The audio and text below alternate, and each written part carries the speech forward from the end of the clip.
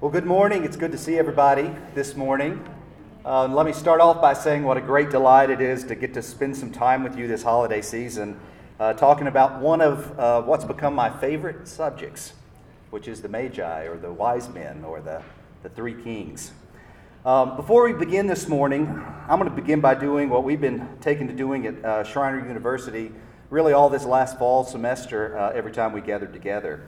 We decided to try to take a few calm moments at the beginning of our gathering to talk about what we're doing, why we're doing it, to keep each other safe, and to acknowledge that, what we don't know about all of this stuff, especially this virus, that could fill several books. And so we might be doing something very differently the next time we meet. But I've, of course, decided to wear a mask when I'm not behind this plexiglass because we did a lot of regular surveillance testing on campus when students were in session this fall semester. And we aren't doing that now that the semester's concluded. And so all of us asymptomatic folks, we don't know if we're passing anything along or not. So the mask is something I can do to proactively keep the people I care about as safe as possible. And I'm not wearing the mask when I'm behind this plexiglass because I hope you'll soon see that our topic over the next several weeks is one that I'm really passionate about. And it's easier for me to communicate with you if you can see my mouth. So that's why I've set this little piece up in place. And we may do something different next time we meet. That's okay too. We'll see if we learn anything new between now and then. And I also want to note, by way of prelude, that if you're like me and you grew up in the Church of Christ, then you might feel just a little bit funny talking about the nativity story here at Christmas. And for those of you who didn't grow up in the Church of Christ, you might be thinking to yourself, what in the world's he talking about? Or as my sister-in-law asked my in-laws when they visited a Church of Christ in Florida one Christmas summer morning, she said, "You mean we don't celebrate Christmas in the Church of Christ?" And when I was a kid, my family went all in for Christmas. Santa Claus, snowmen, reindeer presents, but no nativity, no star on top of the Christmas tree. We did sing Silent Night, "Oh Come All Ye Faithful," but we never sang it during the worship service. And I can't tell you the historical or the theological reasons for us to celebrate Christmas, but not the birth of Christ. But that's the way it was when I was a kid.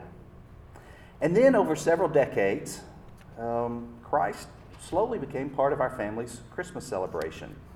And Casey, my wife, she now collects nativities, and they're all over the house at Christmas time. And there's always a star or an angel now on top of the Christmas tree. And while I can't explain the historical or the theological reasons for that change either, I'm really glad it occurred.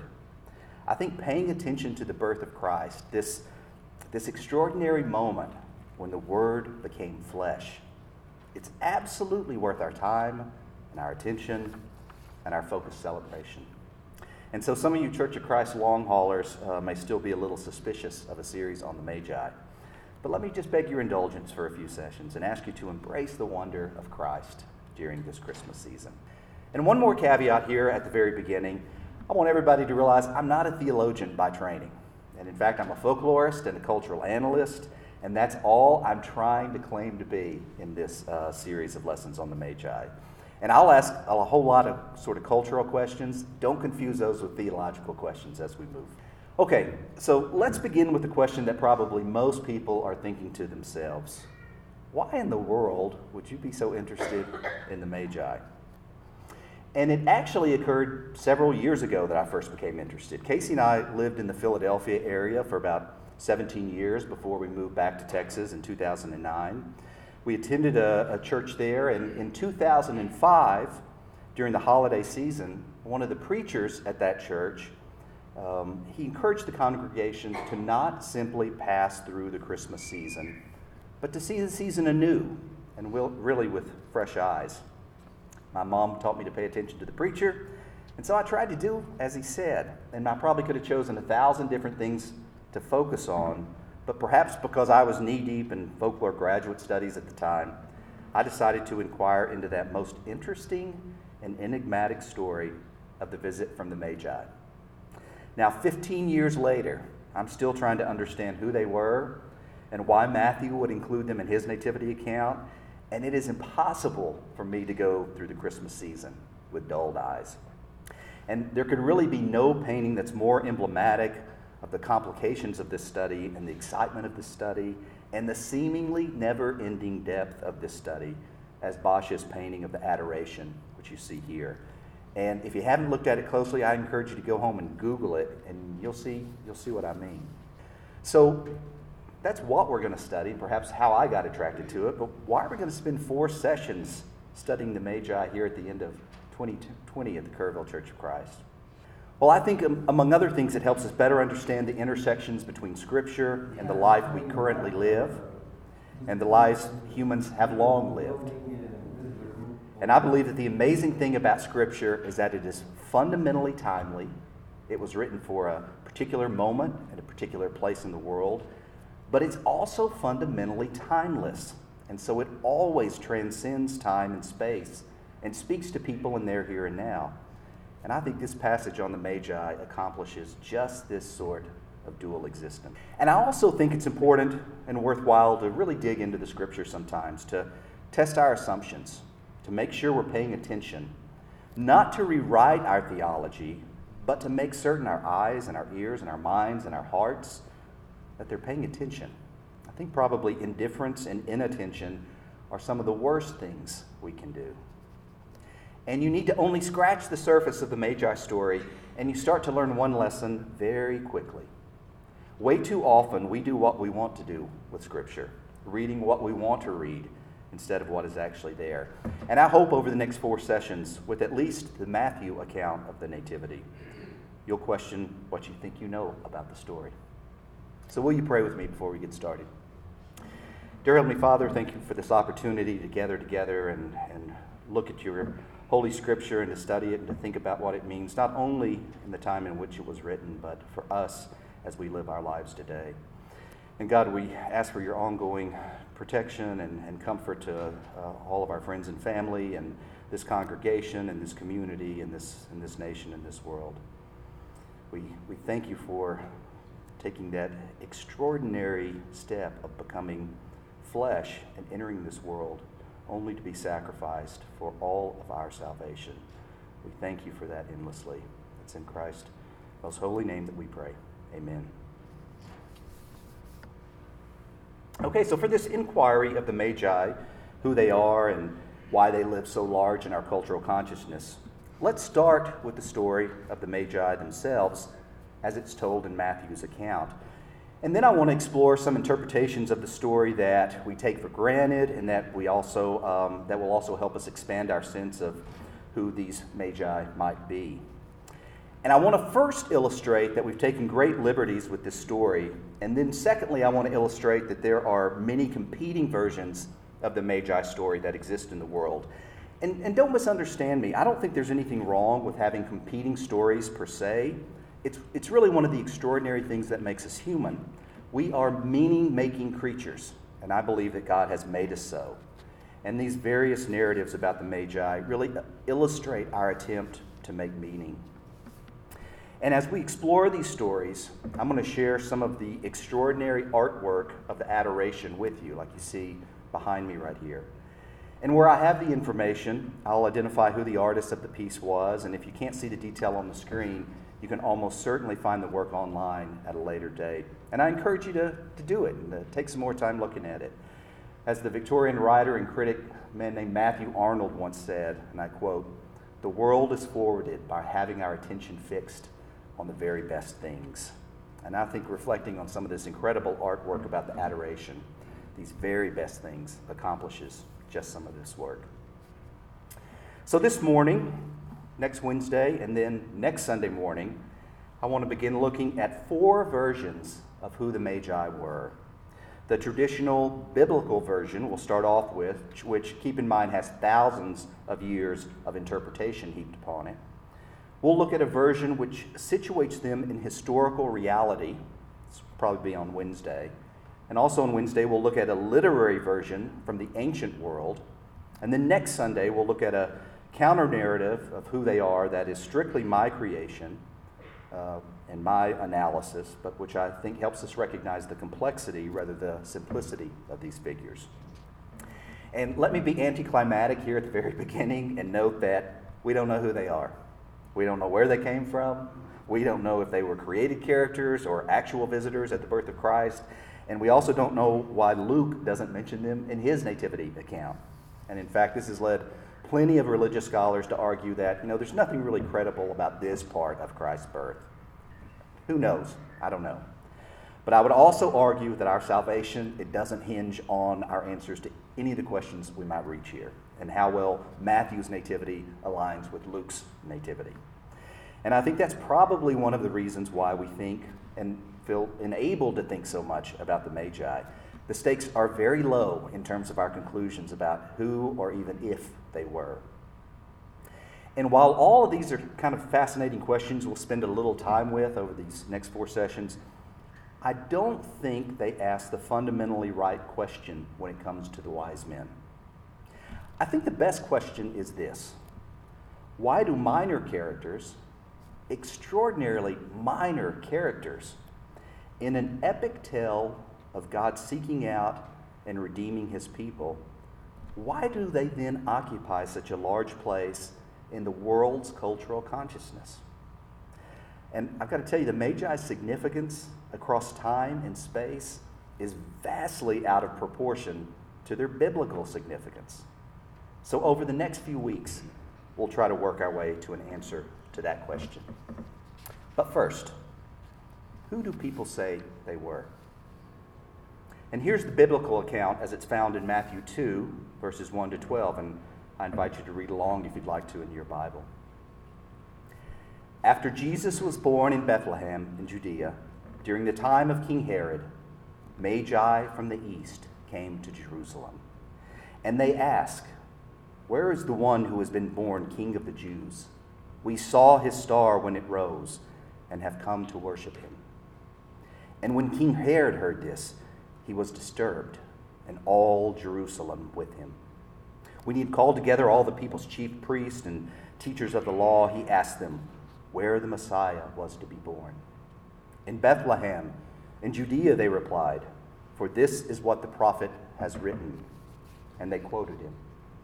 "But you, Bethlehem, in the land of Judah, are by no means least among the rulers of Judah, for out of you will come a ruler who will shepherd my people Israel." And then Herod called the Magi secretly and found out from them the exact time the star had appeared. He sent them to Bethlehem and said, "Go and search carefully for the child. As soon as you find him, report to me, so that I too may go and worship him." And after they heard the king, they went on their way. And the star they had seen when it rose went ahead of them until it stopped over the place where the child was. And when they saw the star, they were overjoyed. On coming to the house, they saw the child with his mother Mary, and they bowed down and worshipped him. Then they opened their treasures and presented him with gifts of gold, frankincense, and myrrh. And having been warned in a dream not to go back to Herod, they returned to their country by another route.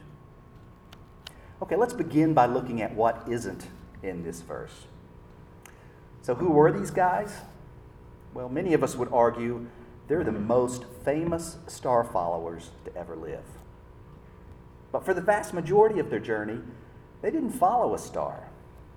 Instead, they saw the king's star when it rose, Matthew tells us.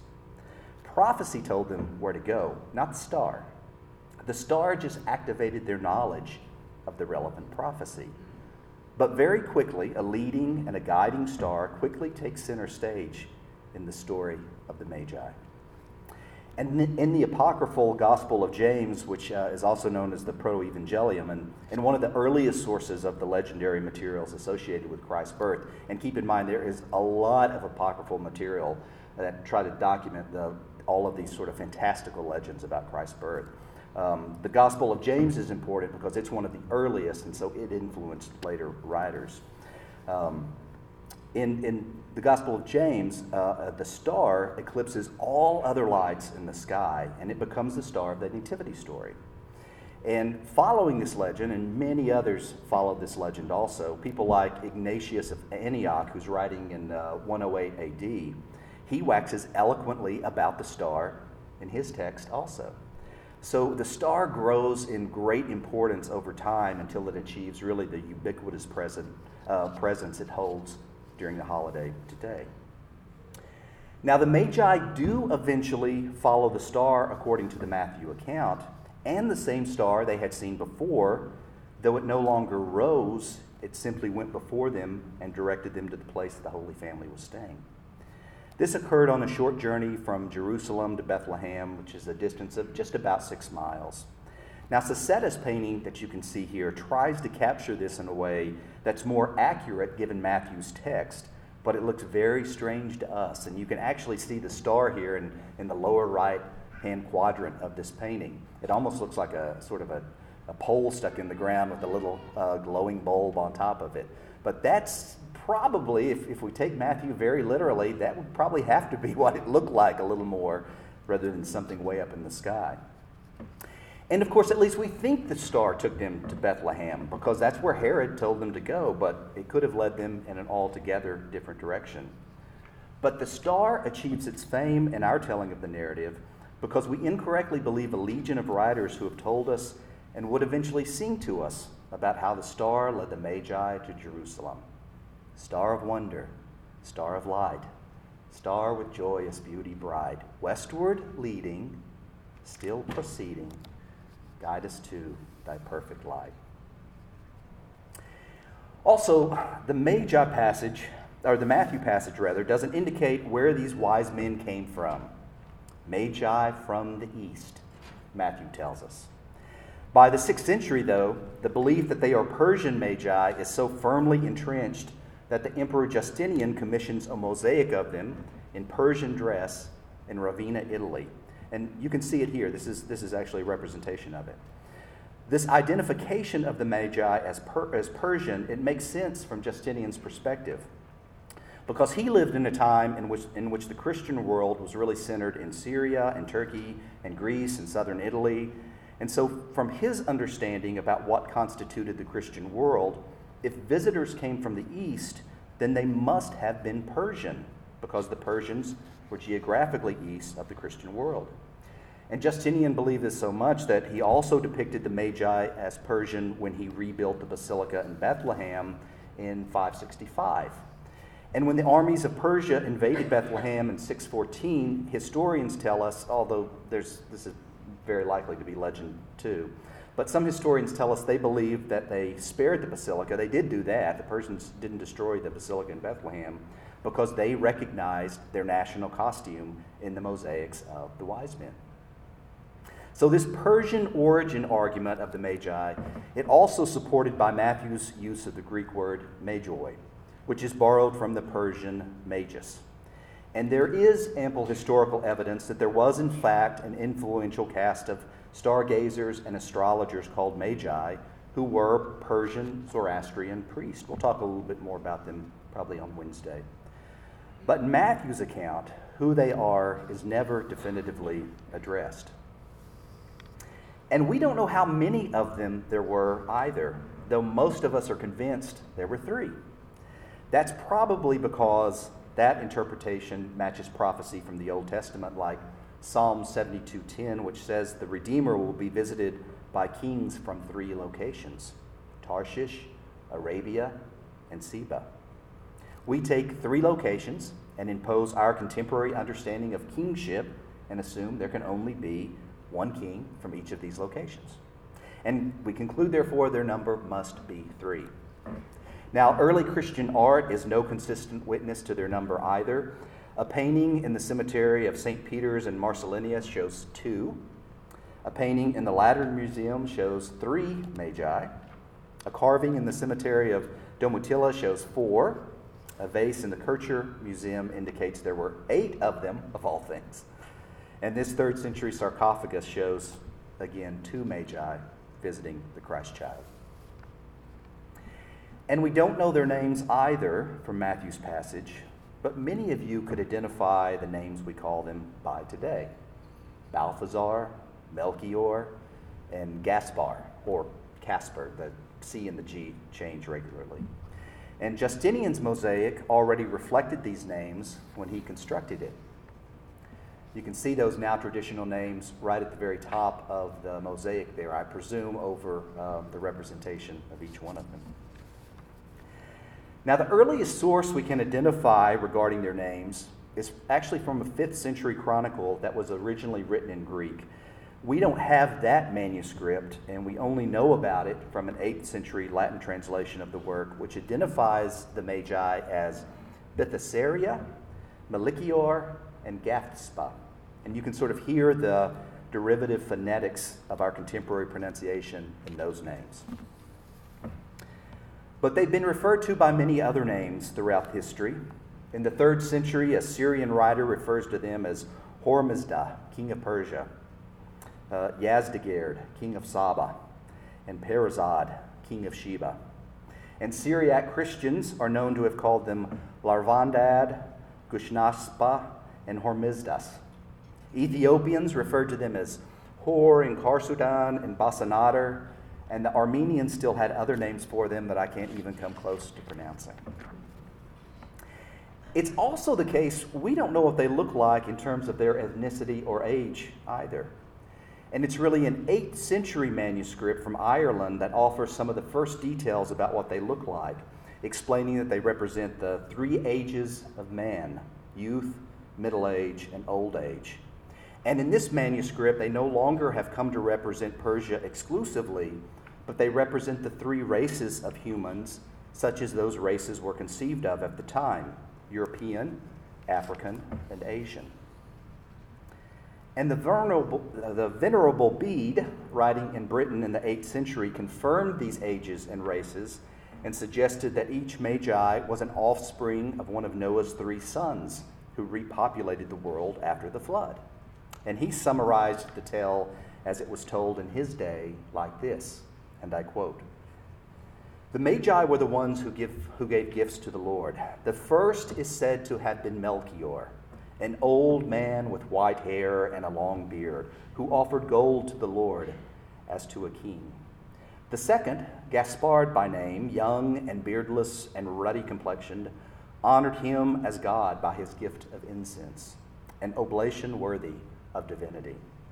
The third, black-skinned and heavily bearded, named Balthazar, by his gift of myrrh testified to the Son of Man who was to die," end quote. And so Bede articulates one version of how ages and ethnicities were distributed, though artists and writers suggest all of this matching of names with ages and races. It's very much a fluid idea. Sometimes Melchior is an old man, sometimes Melchior is a young man. And depending on who you're talking to, what you're looking at, which tale you're looking, those can change up quite a bit. But the importance of separating their ages is explained in one of the legendary tales surrounding the Magi. It is said that Melchior, the elderly wise man, went first into the stable where Jesus was. And there he found not a baby, but an old man who had great wisdom. Balthazar went next into the stable, and there he encountered not a baby, but a man his own age, full of patience. And when Gaspar entered alone, he encountered not a baby, but a young man full of energy and passion and inspiration. And after comparing notes of their separate encounters, the 3 wise men entered together and found the baby Jesus and gave him the gifts. And the point of the story seems to be that Christ was all and for all, regardless of one's ethnicity or age. And I would say, I think that's a pretty radical idea if that's what Matthew intended to suggest. It seems perfectly true to us today, but that would have been a pretty radical idea for Matthew's audience. And although we don't refer to the Magi, although we do refer to the Magi as both wise men and kings, we don't see them identified as kings in Matthew's passage. Nonetheless, this notion of their kingship was evident at least by the 3rd century, because Tertullian, who was writing in about 200 AD, and Origen, who wrote in the late 2nd and early 3rd centuries, both referenced the Magi as kings in their writings at the time. I think they probably came to this conclusion because they were reading passages like Psalm 72, which references gifts being delivered from kings. Isaiah 60 would have been important to this interpretation of their status as kings as well. And Isaiah 60 verse 3 reads, "Nations shall come to your light, and kings to the brightness of your dawn." Isaiah 49:23 similarly says, "Kings will be your foster fathers, and their queens your nursing mothers. They will bow down before you with their faces to the ground. They will lick the dust at your feet. Then you will know that I am the Lord. Those who hope in me will not be disappointed." And Psalms 68:29 makes this reference, "Because of your temple at Jerusalem, kings will bring you gifts," which many interpreted as signaling that these visitors must have been kings, whatever else they may have been. Now, Augustine, writing in the 4th century, he identifies them as kings because he believes the kingly piety of the Magi is meant to contrast with the kingly impiousness of Herod. And putting those two contrasting images together, he believes makes a powerful moral point. And as the legend of the Magi developed over time, some writers vehemently opposed the notion of these visitors as kings. John Calvin is perhaps the most famous of these. He felt surprisingly strong about this issue. And he said of those who referred to these visitors as kings, and I quote here, he says, "Beyond all doubt, those people have been stupefied by a righteous judgment of God, that all might laugh at their gross ignorance." Calvin was a passionate man. We know that for sure, but nonetheless, that still seems just a little bit extreme of an interpretation there. So Matthew doesn't try to explain the significance of the Magi's gifts either, though he does tell us they were gold and frankincense and myrrh. But humans have spent a lot of time and intellectual energy trying to figure out why the Magi would bring these gifts to the baby Jesus. And probably the most common interpretation of the gifts is articulated in the Christmas carol, "We Three Kings of Orient Are." Now, this was a classic, now classic Christmas song that first appeared in print in 1863, written by a guy named John Henry Hopkins Jr. He was an ordained deacon in the Episcopal Church, and he had been charged with putting on an elaborate holiday pageant for students at the General Theological Seminary in New York City in 1957. And he wrote this song for that pageant while he was serving as the seminary's music director. And the words follow like this, and you know them well. "We three kings of Orient are, bearing gifts we traverse afar, field and fountain, moor and mountain, following yonder star." And the refrain is, "O star of wonder, star of light, star with royal beauty bright, westward leading, still proceeding, guide us to thy perfect light." And the first verse says, "Born a king on Bethlehem's plain, gold I bring to crown him again, king forever, ceasing never, over us all to reign." And so gold here was to acknowledge Jesus' kingship. Second verse, "Frankincense to offer have I, incense owns a deity nigh, prayer and praising, voices raising, worshiping God on high." And here the argument is frankincense was brought to acknowledge Jesus' divinity. Third verse, "Myrrh is mine, its bitter perfume breathes a life of gathering gloom, sorrowing, sighing, bleeding, dying, sealed in the stone-cold tomb." And here myrrh is to honor his humanity and his inevitable death. And Hopkins summarizes all of this in the last verse of his song. "Glorious now, behold him arise, King and God and sacrifice. Alleluia, alleluia, sounds through the earth and skies." I love that song, and I love those interpretations of the gifts. But while that's probably our most common interpretation of these gifts, there have been lots of other interpretations over time.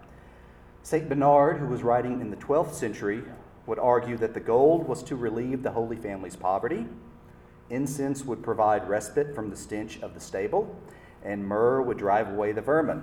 A very practical fellow, that St. Bernard.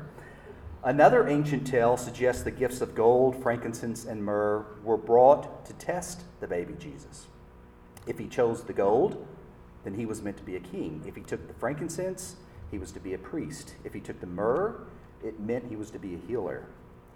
And the child took all three, and the Magi knew they had found a Savior.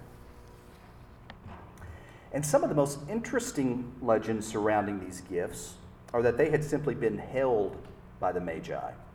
They were originally perhaps in Adam's possession. Noah took them aboard the ark. Shem concealed them after the flood, and he left them for safekeeping with the Magi. We're going to unpack that a little bit more when we talk about what happened to the Magi after they left the Christ child. But so hold on to that for just a few minutes, or actually a few more sessions. And still others would argue that these gifts would appear again in the gospel account. This is not the only time that we see them. That they would show up again as the golden drinking chalice at the Last Supper, as the wood for the spear that pierced the side of Christ when he was on the cross, and as part of the process for preparing Christ's body for entering the tomb. And in John of Hildensheim's late Middle Ages account of the history of the Magi, and we're going to talk about him more in the next session or two, and keep in mind, he's written a history of the Magi, but you should consider that term history very loosely. It's not a lot of historical inquiry he actually went through. He was really documenting legends of the time. He writes that we learn that Melchior gave as his gift not just gold, but actually 30 gilt pennies. And the story goes that Abraham's father originally forged the gold pieces. Abraham used the pennies to purchase his burial spot. Joseph was sold by his brothers into Egypt for some of these pennies, and when he died, these pennies were sent into the land of Saba to buy spices and ornaments for his burial. The queen of Saba, or Sheba, would bring them back to Jerusalem when she visited Solomon and brought all of these gifts with her. And when Jerusalem was destroyed, the pennies were then taken to Arabia, where they became the pride of Melchior's treasury. And in many stories of the visit by the Magi, gifts were given and gifts were received. And several authors document that the Magi were the recipients of gifts from the Christ child. Gaspar received the gift of charity and spiritual wealth. Melchior received the gift of humility and truth. And Balthasar received the gift of faith. And again, we'll come back and revisit this notion of gifts received in a few weeks. Marco Polo was very interested in some of those in his accounts of what happened to the Magi. So Matthew also doesn't tell us what happened to the Magi after they left the Christ child, only that they went home by another way, although 2,000 years of speculation has been generated about what happens to them next. And again, we'll explore all of this before we conclude this series. And finally, Matthew doesn't tell us about the context in which the Magi find the baby Jesus. Now, if you were paying attention, you'll know that while our nativity scenes put the shepherds and the Magi all together right there at the stable, Matthew actually says they went to the house to see them. And I think most of us are comfortable with, there had to be some sort of time lag here between when the shepherds were there, perhaps in the cave or the stable, and then when the Magi came to visit when they had gone to a house. And yet I also think that most of us imagine something right out of Silent Night when the Magi were there visiting. Peaceful, calm, a suitable spot for quiet devotion. Maybe, maybe not. And I love this altarpiece by Fabriano, which paints a little different picture of the context of the Magi's arrival. And just one quick aside, as I'm showing you all of these images, you'll notice that Jesus is frequently depicted not in swaddling clothes, which is a lot of times part of the traditional Christmas story, but simply without any clothes on at all, naked, because clothes were a result of sin. And so often artists want to represent the Christ child's sinlessness by throwing into relief the child's lack of clothes when everyone around him is represented in clothes. Okay, but back to the context of this painting. Here are some of the details of this altarpiece. If you see the youngest Magi, he's the one right there, sort of standing full upright in the screen. He's wearing those very flamboyant red hose. And you'll notice there's somebody behind him who's kneeling down, stealing the spurs that he was wearing. And nobody really knows what these two women are doing behind Mary. This is another detail from that picture. Although some critics believe they have snatched the gold that the oldest Magi has brought to the Holy Family, and they have snatched it away and are sure to do something else with it. And then up in the upper left-hand corner, this is a little bit hard to see, but I think you can make it out. There's this guy getting attacked up there. He's getting beaten up by all these other people. And I love this altarpiece so much because in so many ways, this is a more accurate representation of the world Christ has come into. We don't know for sure. Matthew doesn't tell us, but this painting, I think, does a wonderful job of reminding us that much of what we think we know about the Magi's visit has been constructed by our imaginations. And so it's clear that we've engaged in some significant creative embellishments to Matthew's account of the visit of the Magi in chapter 2 of his gospel. And maybe we should ask ourselves, is there anything that we know about the Magi referenced in these passages that might help us understand who they were?